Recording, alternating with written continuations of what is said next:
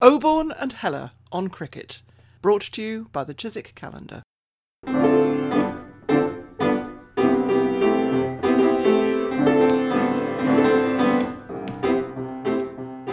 Hello, it's Peter Oborne on a beautiful sunny day in Wiltshire. The birds are singing, the butterflies are fluttering, the flowers are coming out, and it's the start of the cricket season. Hello from me and Richard Heller in a similarly lustrous spring day in London southeast. This week we have one of our favourite people, friend of both of ours, given us enormous help in the past over a number of things. Richard, perhaps you could introduce Stephen Lynch.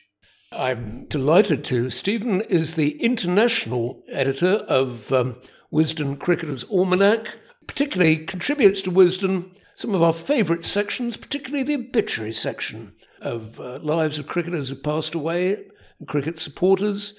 Many great stories in there, which he always writes about beautifully. So it's a great honour and pleasure to welcome Stephen Lynch to the podcast. Good morning. Thank you for that. I hope I can live up to that introduction. You'll have no difficulty because I have to say, Stephen, I think this year you've excelled even yourself in the quality of these essays you've written about the cricketers who've passed away or died this year. They're really detailed, humane studies, rich in research and learning, and also with lessons for life itself. So thank you very much on behalf of every reader of Wisden. Thank you. It's I should say it's a bit of a team effort. It's not just me. There are other people who contribute, and obviously we tap a lot of people's knowledge to find them. We've got a sort of small network of people that you contact. I'm going to ask you about that later, Stephen, but first of all, I want to say I think this is an outstanding edition of Wisden because it says so much about matters outside of cricket. It says such a great deal about the global context of cricket. It says a great deal about politics, about economics, about social conditions, even about psychological matters. It says a great deal about the environment.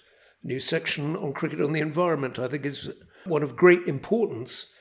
Future historians, I think, are going to find this edition a major source, not just for the history of cricket, but for all sorts of other things, especially, of course, coverage of the pandemic. Well, yes, obviously this was a very odd year, a remarkable year. And at this time last year, when last year's book came out, we sat down and you had the prospect of there being no cricket at all. It looked as if you wouldn't get any cricket, certainly in England in 2020. Luckily, eventually we did. But there was the prospect of trying to fill quite a lot of pages with not very much cricket. And you have to reflect that in the articles that go in. And I think that the team has achieved that very well. I think you have. There is, as you say, there was a surprising amount of cricket to go in this year, but as I say, there's a great deal more. Historians will look at the history of the pandemic coverage as a history of the pandemic. They'll look at the coverage on Black Lives Matter in the history of racism and discrimination. As I say, they'll look into the cricket in the environment. They'll look into the two essays on schoolboy cricketers and university cricketers as an exercise in the history of education and indeed the class system in Britain. So this is a Wisden of great content, and individual sections, including your own, are extraordinarily well written too. It will be a source for connoisseurs of literature too.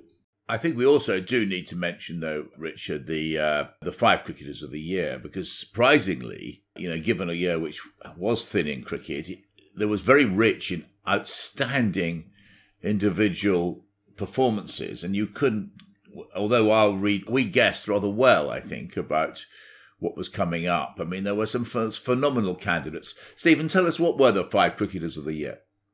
There were two England players, Zach Crawley and Dom Sibley, who did well. Was the one you didn't get, was it Mohammad Rizwan? No, he was a pick, both by us and by listeners. Yep. Oh, and Jason Holder, the West Indies captain, who was sort of transcended the sport in a way, led the way for the Black Lives Matter and cricket interface, if that's the right word. And the last one, a slight sentimental choice, but he did very well, was Darren Stevens. Oh, it wasn't. And It was my favourite choice. It was a lot of people. 45-year-old Darren Stevens. A lot of people's favourite. Yep. Oldest one since 1930-something, and hasn't started this season too badly either. Unfortunately, he can't get it 2 years running. A century and a no, you can't. But a century and a 50 is a pretty good start. And a very, very, very popular choice and a great inspiration for older cricketers. The one we missed out collectively, us and our guest last week, Annie Chave, and our listener's choice, one we missed out was actually Dominic Sibley. Oh, right. No disrespect for him, but he was our one miss. I suppose he flies under the radar a bit because he doesn't feature in the white ball teams, but he batted an awfully long time during the summer. It is a tribute to the old-fashioned values of Test cricket as it's traditionally been played. I mean, rather a batsman in a way in the tradition of someone like Brian Bolus, who would never knowingly score a century before end of play. That's right. He's, as the obituary says, he used to finish his speeches with, "For all of you who ever saw me bat, I can only apologise." Yes. He was brought up in the school, wasn't he? He started out with Yorkshire, of course, and he was brought up still in the school of, no fours before May. Before June, excuse me. Yeah. I just cannot praise too highly the obituary section. So, for instance, Brian Bolus, you've dug out the fact that he was advised fairly early on in his career never to score too many runs. Because they'd expect, so he said, when you get to 1,500 runs in a season, don't get any more, because otherwise they'll expect too much the following year. That piece of advice from an old pro. That's very, who was the old pro? Wasn't it Gordon Barker? Oh, I think it was Gordon Barker of Essex. And I love his advice when Bolus, who defected to Nottinghamshire from Yorkshire, got called up from England. It got the notorious Sellers, the chairman of Yorkshire, Brian Sellers. He might be good enough for England, but he weren't good enough for Yorkshire. That's a very classic Yorkshire remark, isn't it? A sort of morale-boosting chat before going out. Might be time to pay tribute. That one was written by Richard Whitehead, who worked for Wisden and used to work for the Times. You may know him, so he does some of them as well. I don't want to take all the credit. No, please send our warmest regards to Richard Whitehead. It's a masterpiece, actually, of an obituary. What are the criteria for getting a Wisden obituary? Many people would actually pay for one. I wonder if that idea has ever been considered in a sordid commercial way. But how do you get in? I don't think it's been considered, but it might be now. Well, basically, you get in by playing cricket to a high standard, and if you play a reasonable amount of first-class cricket, you get in. I think that would be a bit boring if that was the only reason for getting you in. So famous fans get in, famous people who had lives outside cricket but had something to do with cricket would get in. One of the interesting ones this year is John Manners, who was a lieutenant commander in the Navy and didn't play very much county cricket. People thought he could have been a test player if he'd played a lot. He died aged 105. Aged over 100, he was still nipping up the road to buy the Times and tomatoes and things, and had just an astonishing life with a lot of cricket thrown in. Glorious. He aged 105 is when he died. Second World War. I love his 72 bottles of brandy they hoiked off a ship they sunk. It was absolutely... I sent one to Winston Churchill, who was obviously very fond of brandy. Comes back from the war in 90, promptly scores 121 against Kent. Yes. One of two 105-year-olds whose death you record, and the other being one that was very significant for Wisden itself. Yes, that's Ken Medlock. He's also 105. We suspect they're the oldest two people we've yet managed to put in the obituary section. He, as a youngish man, he was put on the board of the Co-op, which owned Wisden at the time. This is about 1960, I think. And he was rather astonished as a cricket lover to find one of the first agenda items was to liquidate John Wisden and Company.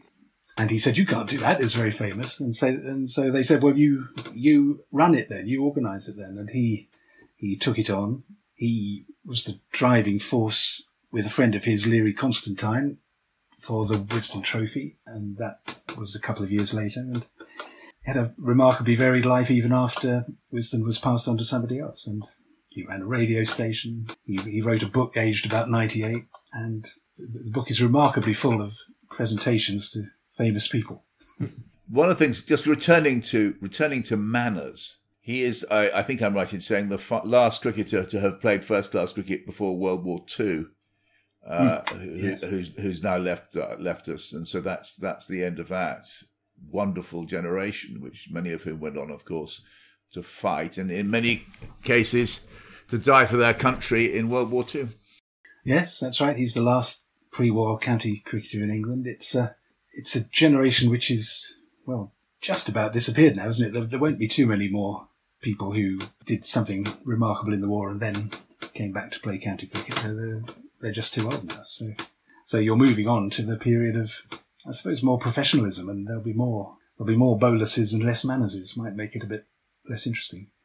Well, I think there's some fascinating former professional players in there as well, like Alan Raymond, whose life, is the subject of a novel to me, or potentially the subject of a novel. Yes, he was a county cricketer and part-time dance instructor. He wrote a book which is very chunky and very heavy, and when you actually look at the book, it's like the early years. It takes him up to about the age of 21, and there's 400 pages. And apparently his family and friends are bringing out volume 2 at some point. Look forward to that. I don't mean this as a criticism, but another general point. 226 names in the obituary section, 10 of them women, 7 women cricketers, and 3 other women. One's a scorer, one's a pie maker, and one's a widow. And I just wonder if this reflects a legacy of neglect of women in cricket. And I wondered how you get notified of the deaths of significant women in cricket to sort of redress the balance a little bit. You're probably right. Sort of historically, I think the women were more or less ignored unless they were very famous. The Marjorie Pollard you're talking about, who was an exceedingly big figure in women's cricket, got about 6 lines when she died 40 years ago, and this is an attempt to redress the balance of it. I think there are generally fewer, sort of historically speaking, women cricketers that we know about, because there's not a first-class system. There's really, certainly 40 years ago, there's only 3 or 4 countries that played to any extent. We put the people in that we find out about. There are the 2 cricket websites, Cricinfo and Cricket Archive, have lists of people whose deaths are notified. That's my sort of start point for all of them, and the men and the women. And we do our best, if you like. No, that wasn't meant as a criticism. It's just really an observation. I think it is a criticism, not of the current Wisden. It's just there is a criticism of the blindness of past generations, Richard. But I want to move on. I was so grateful. I mean, I was so fascinated. There's a famous story about the Pir of Pagaro, the leader of the Hurs tribe in southern Pakistan now. And Hanif Mohammed, in his autobiography, tells the story of the Pir being felled in the nets by a fast bowler, and the fast bowler being being attacked by the Hurs tribesmen who accompanied the Pir of Pagaro wherever he went. And here I discover in Wisden obituaries, and I'm so grateful, the name of the bowler who's died, actually, Mohammed Munaf. He's died at age 84. He's a stocky seamer, Wisden describes him as, and he was the bowler who felled Pir of Pagaro and narrowly escaped being lynched. That's right. No pun intended. Yes. No pun intended. Well, that's right. There were. I thought of you actually. There are 2 or 3 Pakistan Test cricketers in there, aren't there? And there are. He was one, and Munaf never did much against England. I think he was injured for the 62 tour, in which he might well have done well. They could have done with him in the 62 They need him then, yes. If they were thinking, totals. And if they were thinking, as you say, of recalling Khalid Wazir, who toured in 1954 as a teenager and then never played another first-class match, they must have been in desperate straits. It seems to be a record that he's the only Test cricketer whose last first-class match came before he was 19. Yes, that really. It almost makes you think. Last first-class match. He never played another one after his Test match. He stayed in England basically. That's right. Yeah, didn't he? He played in the Lancashire League or in the Cheshire League. Staying with the Pakistanis, I mean, Waqar Hassan, who Richard and I interviewed, I think twice in his office in Karachi, a momentous figure in the history of Pakistan cricket, because he was the last remaining figure, I think I'm right in saying, who played in the first Test match against Pakistan, the inaugural Test match in Delhi. A remarkably good player, became a very significant businessman after his retirement, and he is marked in Wisden. Yes, that's right, last survivor. And because they didn't play very much in those days, there's a slight problem that you look and say, oh, he only played 21 Test matches, which is now somebody does that in a year and a half. But that's quite a significant career for someone in the 50s, and you have to try and reflect that. I also love the fact that you don't just mention the great cricketers, but also, Mohammed Bashir, who was groundsman at the Gaddafi Stadium at Lahore for 50 years. He gets a nice obituary. And a lovely quote from the journalist Shahid Hashmi, all Pakistan pitches have his sweat and blood. How many? What a good contribution he made, even though unsung. And it's so nice that Wisden has acknowledged that.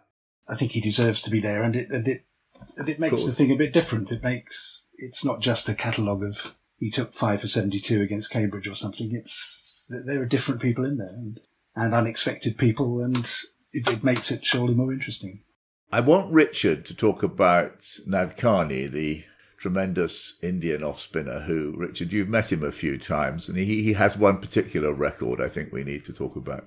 Well, it's mentioned in Wisden many times in several sections, and of course in his obituary, that bowled the greatest number of consecutive 6-ball maiden overs in a Test match, 21 of them against England, in a match England were trying to save in 1964. But the one detail I can add is that 40 years on, he was still furious that his sequence was ended by a missed field at mid-off. and England were able to get a single as a result. And he was still furious. Didn't he get taken off at that point? Well, yes. It was a bit expensive. Yeah, I think so, yes. He... 40 years on, he still talks about it. He's very proud of he was talking about his record all the time, and he feels he could have, but for that missed field, he could have bowled another 20 or 21 maiden overs. I spoke to Barry Knight about him to find out exactly what sort of left-arm spinner he was, and I said, was he sort of firing it in like Underwood? What I imagined. He didn't exactly loop it up, he said. No. They once, he was so, another story I heard about him, not at first hand, he was so precise as a bowler that when he overpitched a couple of times, bowled some half volleys, they remeasured the pitch and discovered the pitch was short. It wasn't Nadkarni's fault.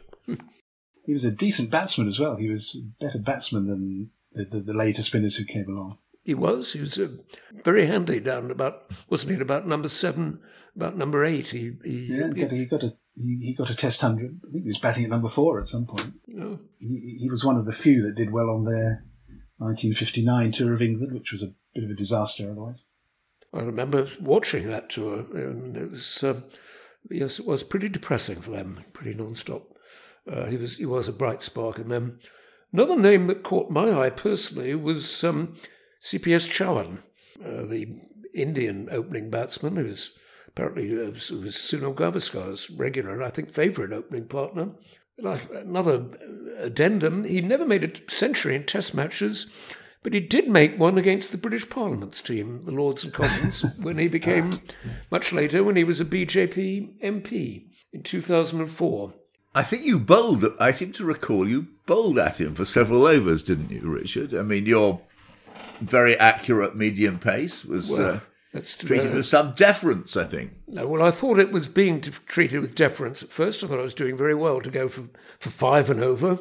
And then I realised, depressingly, that he was just using my overs to have a bit of a rest.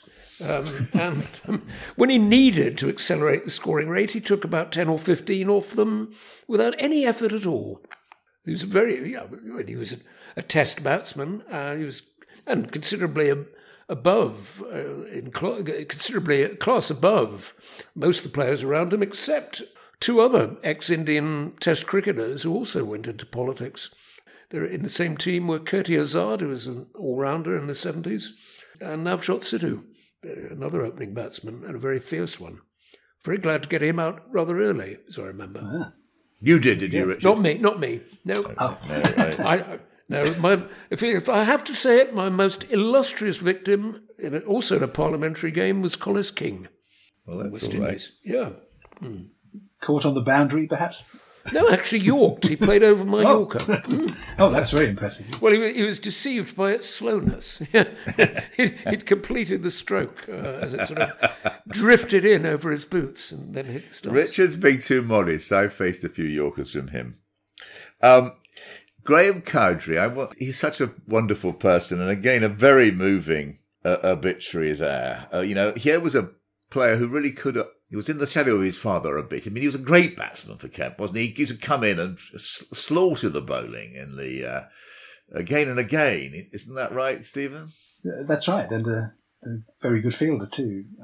I think he thought he might have played for England if his surname was Smith, and that the Cowdrey weighed him down a bit. Yes, I think that's true. I think he was a more exciting player than his older brother, who did play for England and captained England. Yes, Chris Cowdrey was That's probably a similar tale. I'm not sure he would have played for England if his name had been Smith. So, a strange thing, isn't it? The way that family can weigh you down in that way sometimes. I'm sad to read in Wisden that he had a tough time after, because he was such an exuberant, life-enhancing presence. That one stage later on in life, he was, to quote Wisden, leading a hand-to-mouth existence, sofa surfing, and sometimes sleeping in his car. And nobody. Well, I don't say nobody knew, but nobody outside close friends and family, I imagine, knew. He was still this jovial character. He turned up last year or the year before as a pitch inspector for the ECB, and working during lockdown as an Amazon delivery driver. So yes, he kept on with just amazing. Carried on. I remember I had a wonderful, great lunch with him must have been 25 years ago at the Howard Hotel, which went on sometime into the afternoon, I think. And he was then working for a spread betting firm, I seem to feel. Yes. I don't know whether his problems might have been to do with betting. I don't know. I'm not. But I think there's so much to celebrate about his life. He was a man who gave so much to cricket and to life, and the players that you speak to all thought he was fabulous. They're all gutted at his death, obviously, but they're all saying the same thing: what a fun person he was and a nice person to be around. Perhaps too generous in many ways he might have been. Maybe, yeah. Best man to Rory Bremner. Intrigued by that, yes. Rory Bremner is a very good cricketer himself. Played against him. And Van Morrison's biggest fan. Yes, whatever it was, 250 visits to Van Morrison, and Van Morrison asked after him, didn't he? Sometimes he'd stop the concert and say, "Is Graham here?" Apparently. Is that right? Yeah. Well, that's a testimony. Graham Cowdrey was somebody who made a party go, who had you on your edge when you were watching cricket. As I can testify, was fabulous company over lunch. I'm very glad too that Wisden has given a very full and detailed obituary to Peter Walker, who we discussed when we had Andrew Hignell on a few weeks ago, Richard. It did. A very, very rich life, something that would make a great, biopic a great biopic television series. Running away to sea, practicing his catching with potatoes in the cargo hold. Absolutely, inspired training for cricket, in the circumstances. By the end of it, according to Wisden, they'd all gone overboard. There must have been a distinct shortage of potatoes aboard ship at the latter stages of the voyage. Coming back to Glamorgan, just asking for a trial, we discussed that with Andrew Hignall.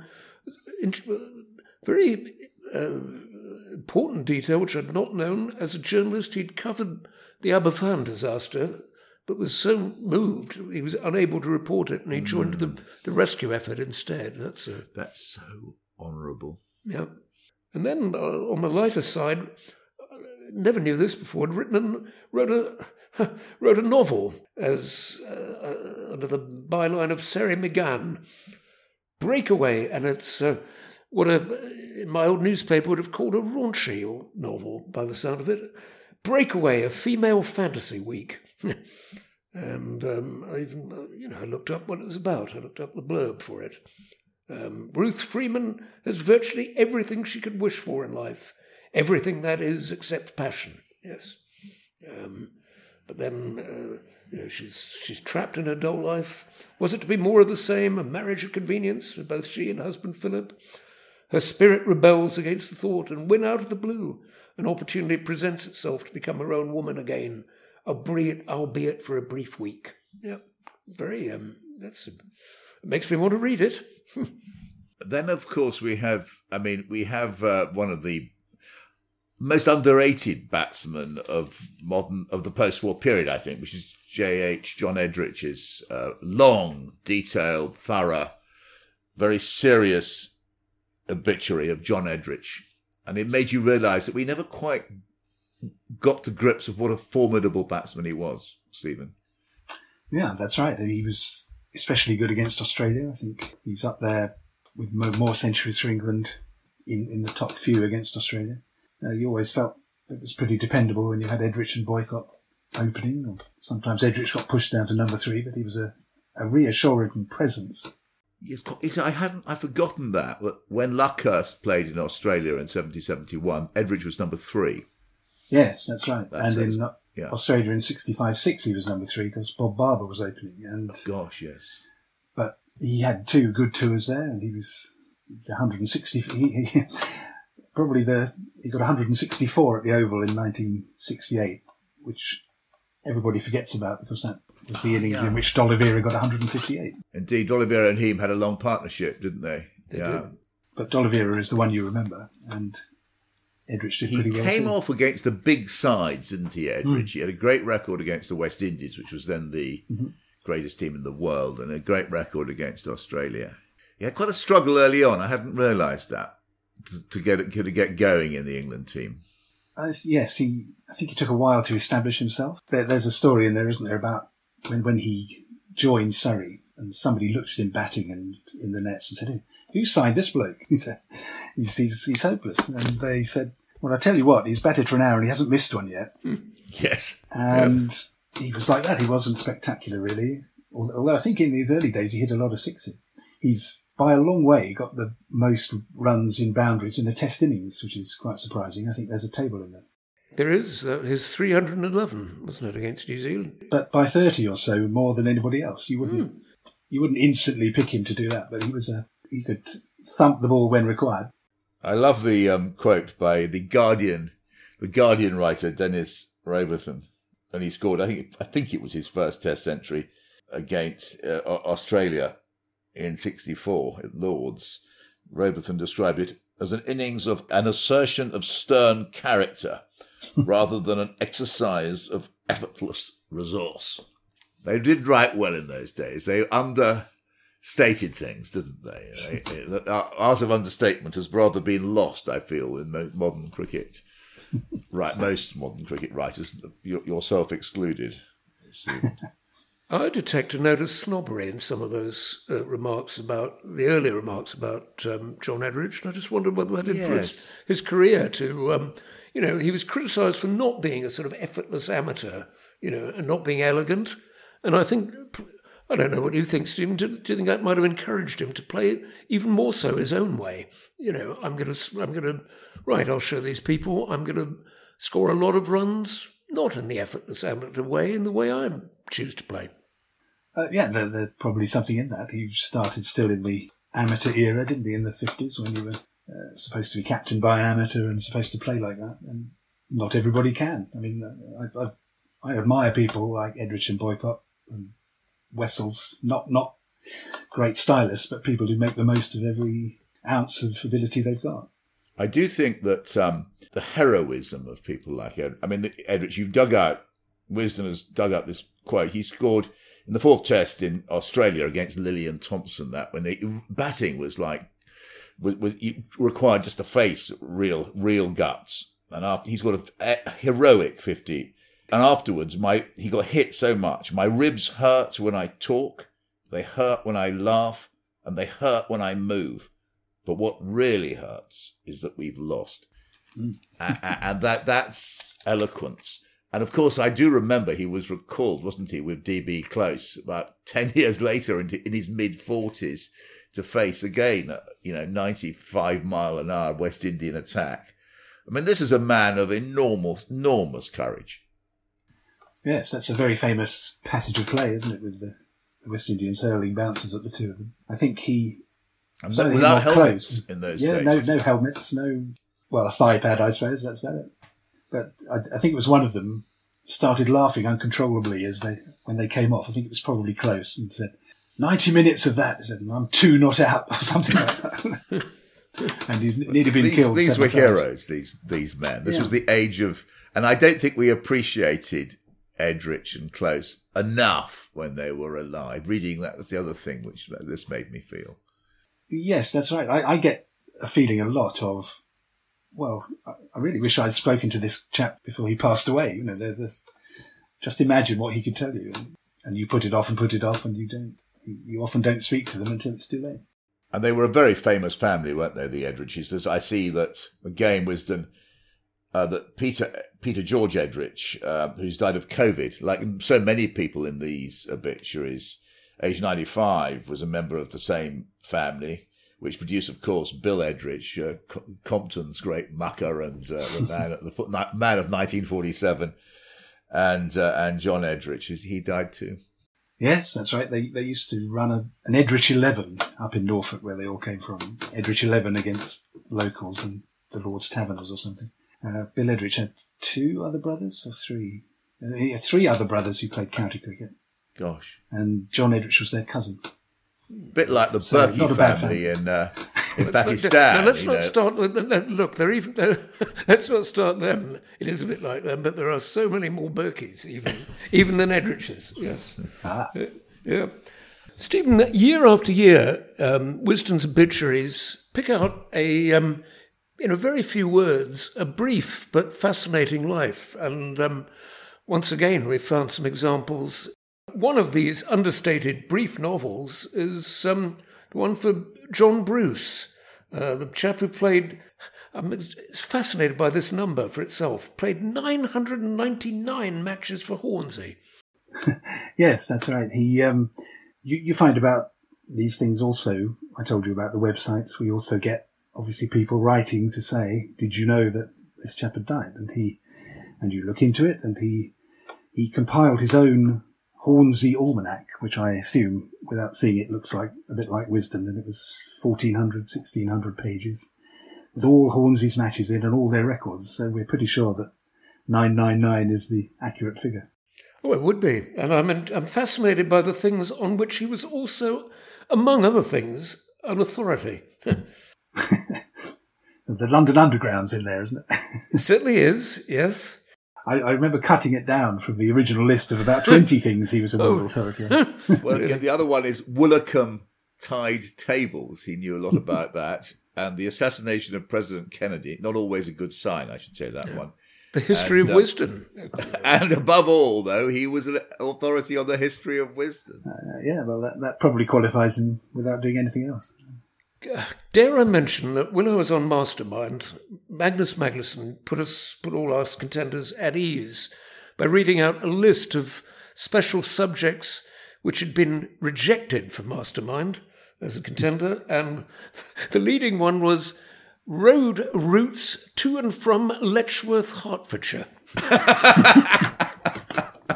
Oh, you put say, damn!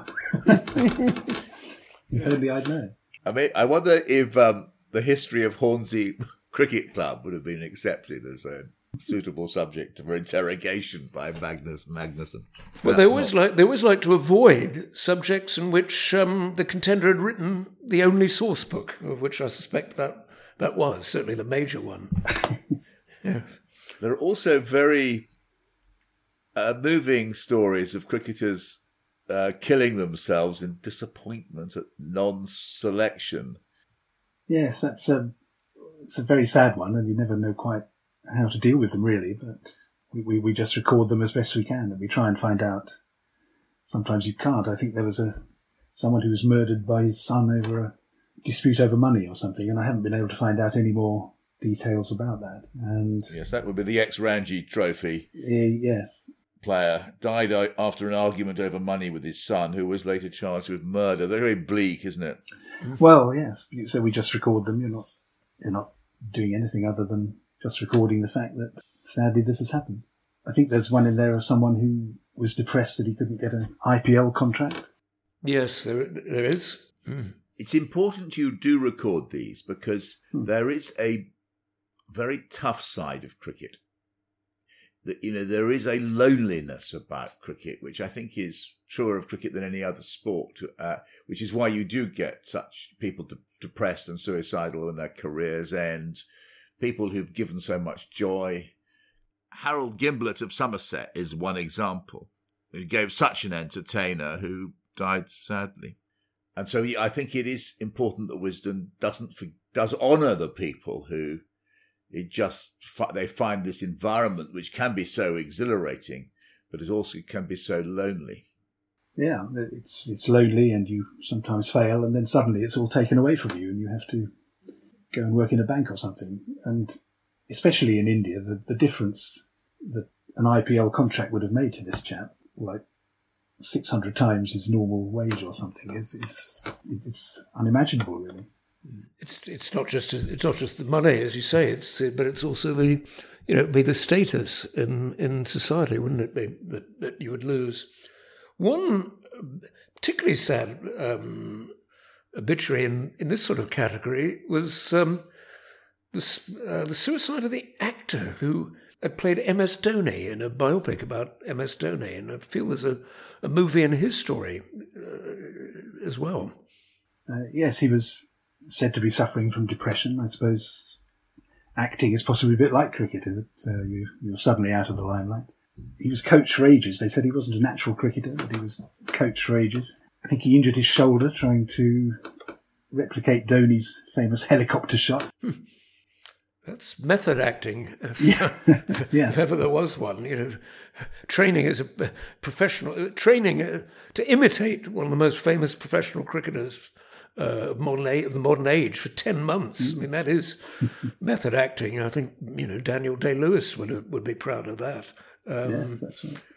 There's a happier acting story, isn't there? Irfan Khan. Yes, he was in Slumdog Millionaire, wasn't he? Talented all-rounder, selected for a youth tournament, couldn't find 600 rupees to get to the match, goes into acting instead. That's right. He said there was a bit more scope in acting and you could do it for as long as you liked. He was... fortuitous events changed lives, changed him from being a cricketer into might not have succeeded, into being a very successful actor. Of course, there is this, which we've often explored, this quite intense relationship between cricketers and acting. Waqar Hassan, whose obituary is in this year's Wisden, he had a brother who was Iqbal Shahzad, a very famous director who married the Indian actress Rahana. And of course, Fazal Mahmood, who was basically a movie star who happened to be playing cricket, wasn't he, Richard? Well, he very nearly became a movie star, as we discussed with our friend Najim Latif a few weeks ago. He had movie star looks, and of course, many. Our friend Mohsin Khan played 45 tests for Pakistan and made, I think, 53 movie appearances after his cricket career. So there's quite a transition between, particularly in India and Pakistan, between cricket and acting. The other thing which I love about the obituary section are the people who are sort of peripheral to cricket, but do have genuine cricket connections. Nobby Stiles. We love Nobby Stiles so much. Tell us about Nobby Stiles, the cricketer, Stephen. I think he was quite a good cricketer, but couldn't get on with the contact lenses or something, so he concentrated on football, at which he was rather better. But later on, when he was a World Cup winner, he would just get on the tram or the train and go and sit in the stands at Old Trafford on his own and just watch. And there's a story in there, I think he said he bored Laker and Loch Silly about the 56 Ashes test which he'd watched. I love that. That was a more innocent era, wasn't it? Yeah, I can't imagine David Beckham nipping down to watch the Lancashire Lightning. Nicholas Parsons. So tell us about him and cricket. Well, yeah, very, very long-established broadcaster, obviously. I think he was 96 when he died and only just stopped doing Just a Minute. Apparently his party piece was to recite the pre-war Surrey team. And he was also a prominent Lord's Taverner. He played a lot for them, so they occasionally played at Lord's. I think he was the chairman or president, or possibly both, of the Lord's Taverners. And Julian Bream. Ah, yes. What I liked about him was that he used to wear batting gloves while fielding to protect his fingers for the guitar. I bet. Tim Brooke-Taylor is another case in point. Yes, that's right. He's another Lord's Taverner. He's quite a prominent cricket family. I think it was his uncle played for and I think captained Derbyshire. And again, he was quite interested in cricket, played a fair bit. And in the goodies, there's quite a lot of cricket references. There's even one episode that MCC triumph over the sort like rollerball or something. And the other theme which comes out of your obituaries this year are the victims of COVID. Richard has counted 15, he tells me, and two of them especially poignant. Mr. and Mrs. Marchant, who died next to each other on the same day. Yes, that's right. He was a prominent member of the Cricket Society, a big thing for cricket fans. And it's just incredibly sad, isn't it? You just have to think of the family with both of them going in adjacent beds in the hospital. It's unthinkable. We don't normally put in the cause of death unless it's somebody young and unexpected. So if somebody dies age 70, normally we don't go into what they died of. But this year we thought we should, if COVID was mentioned, just flag it up, because 100 years ago they didn't seem to bother when there was the Spanish flu. So we thought, as a historical record, we should, where we knew it, we should mention it. And there is this debate about whether people die of coronavirus or with it. So it's a bit, it's awkward to say he died of COVID-19 because there were probably other factors. Robin Jackman is down as, in some places, as dying of it, but he had all sorts of other health problems. I don't know that you would say he absolutely died of it, but he certainly had it when he died. And of course, it's you also note, I'm very glad, it's very important that you did so, Najib Taraki, the Afghan international, killed crossing the road in Jalalabad. I'm not surprised that people get killed crossing the road in Jalalabad, but just 29 years old. Yes, yeah, there's all sorts of ways. I think the first Bangladesh test cricketer to die a few years ago was knocked off his scooter or something. And it's just one of those things, isn't it? It's just an unbelievable thing.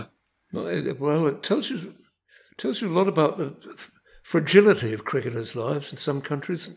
This is not an obituary, but I noticed an unusual occurrence. 14-year-old boy struck by lightning playing beach cricket near Mumbai.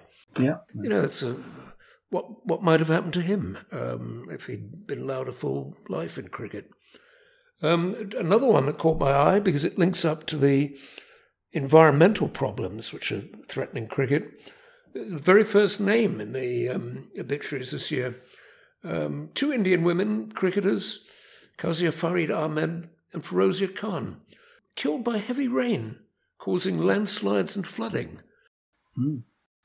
It's a coincidence that's the first one, but it's strange way to start, isn't it? It's as you say, it's the great panoply of things, isn't there? Wisden, as we were saying at the start, has covered COVID with great intelligence and sensitivity, I think. Yes, we did that, as I explained with the obituaries. We've got a sort of timeline of everything that happened. This all started when we didn't think there was going to be any cricket at all, or we thought there was a possibility there might not be, and we had to record what was happening. So, very, as we said earlier, it's another very powerful theme in Wisden this year is the history of racism and discrimination. Delighted, incidentally, that Michael Holding's impassioned remarks to Sky Sport were reproduced. I think it'd be a wonderful idea if Michael Holding could go to the House of Lords with Ian Botham. Yeah. But I was struck by 3 obituaries that picked up the theme of racism in one way and another. There were 2 non-white South Africans, Noel Brashy and Ismail Ibrahim, who, as the obituary says, lost their careers because of discrimination and racism. But also there's a very powerful theme in the great tribute to Everton Weekes, wasn't there? Yes, the South Africans. There's a lot of people who played what are now considered first-class matches in the 50s and 60s, alongside players like Basil d'Oliveira for non-white teams. It's just a sort of stain on society, isn't it? It's just something that happened at the time, and we have to register the fact that all those people are now 70 and 80 and are slowly disappearing. Interesting, Stephen, you said matches now considered first class. Peter and I they're not yet recognised as first class, say, in Cricket Archive, or I think even in, dare I say it, in Wisden. And Peter and I have launched a campaign about this, and also to reclassify not demote as test matches, but reclassify the test matches played against South Africa up until 1970. They were unofficial, officially, weren't they? Well, I think they are. I think they are in Cricket Archive. The matches we're talking about, the non-white ones. There was I looked this up quite recently. Basil d'Oliveira's first-class career begins, according to Cricket Archive, in 1961. Oh, right. When he played for that Commonwealth 11 in what was then Northern Rhodesia was his first class match, and he's then in his 30s. All the great matches he played in the 50s, including the international ones he played in against East African teams, they're still minor matches. Still not in Cricket Archive. Right. Yeah. Certainly some were added. I don't know. I can't remember which ones. Perhaps it was organised tournaments. They had the Howard Bowl and things. They added a few in the early 70s, I've noticed.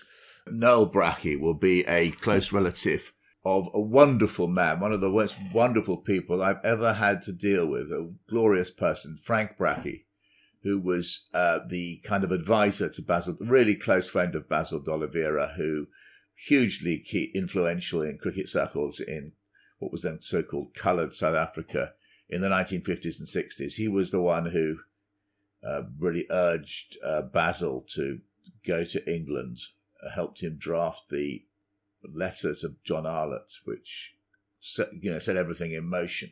And Frankie Brachy was a barman in one of the posh white hotels in Cape Town, and it's where Basil went when he got the offer to play in Middleton. He went straight down to the hotel and got himself in through the back door's lift and went and saw Frankie Brachy.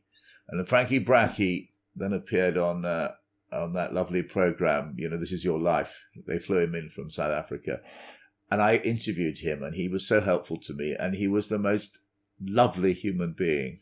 And I'm sure that Noel Brachy will be a close connection of his, and it's a very famous cricketing family in Cape Town. Stephen, apart from the rich stories in the obituaries, there's a fascinating story, I think, behind the very first entry in the errata this year, for which you're responsible for correcting the errata in Wisden. And The first one this year is a fascinating one about Wisden 1923, 98 years ago, which downgrades poor old C.V. Leaf. Tell us about him and how you found out about him. It's C.V. Leaf of Forest School, appropriately enough, and it's the bad news for his family that his highest score that year was not 277, which Wisden said, but 27, which is not quite as good. I think I was responsible for that one because one of the other features this year is a retrospective look at the school's cricket of the year. So I was going through all the stats to find out who the leading players were and noticed that C.V. Leaf, despite his high score of 277, had an average of about 15, so it didn't make sense. So we have corrected it 98 years on. There's one other correction I would like to put to you, Richard and I would, on behalf of our great friend Ife Bakari, who played for Cambridge in the late 50s and then went on and played in the Qaidi Azam Trophy. And I think it was 61 or 62. Ife Bakari came second in the batting averages, and he took us to lunch at the Punjab Club in Lahore to urge, so he'd been writing a series of letters to Wisden, complaining that he should have been top. A.H. Kardar was top, and he was retired hurt in an innings, and Wisden counted that innings as out. And he maintained that he was not out. And had he been given not out, he would have been top of the batting averages. And this was a grievance which he'd nursed for half a century, so much so that when he heard that a couple of English cricket writers were in Lahore, we were summoned to be told about this. To be grilled. Is it too late to get the great injustice to our friend Ife Bakari rectified? Next year. I'll pass it on. Our statistical editor is Harriet Monkhouse, who's another force of nature, and she collates all the errata with great excitement. So Well, I will write, with your permission, I will write a letter to your statistics editor, and providing the details and the necessary background. And perhaps after 60 years, we can rectify one of the foulest calumnies of our time, which is that Ife Bakari was not top of the batting averages. Accidental calumny, but still a dreadful slight. And all done, I think, out of favouritism to A.H. Kardar to put him up there where he didn't belong to be. Didn't belong. Stephen, it's been absolutely fascinating talking to you. We could talk about many more obituaries because there's so many fascinating stories in the obituaries, but we've also, as we mentioned, there's so many very deeply serious subjects outside cricket that have been brilliantly covered in Wisden this year that we'd like to talk with you about again. So we're very hopeful that you'll join us next week and that we'll be able to have another session on this very rich edition, Wisden 2021. Volume 2, yes, I'd love to. I should be here. Thank you very much. It's a lovely day. The juices are starting to flow. Cricket is underway. Spring has started. There's something so joyful and wonderful about the arrival of Wisden. Thank you so much for joining us this week, Stephen, and see you next week. Okay, thank you very much. Meanwhile, it's goodbye from me, Richard Heller, on an ever more lustrous sunny day in London South East. And it's goodbye from me, Peter Oborne in Wiltshire.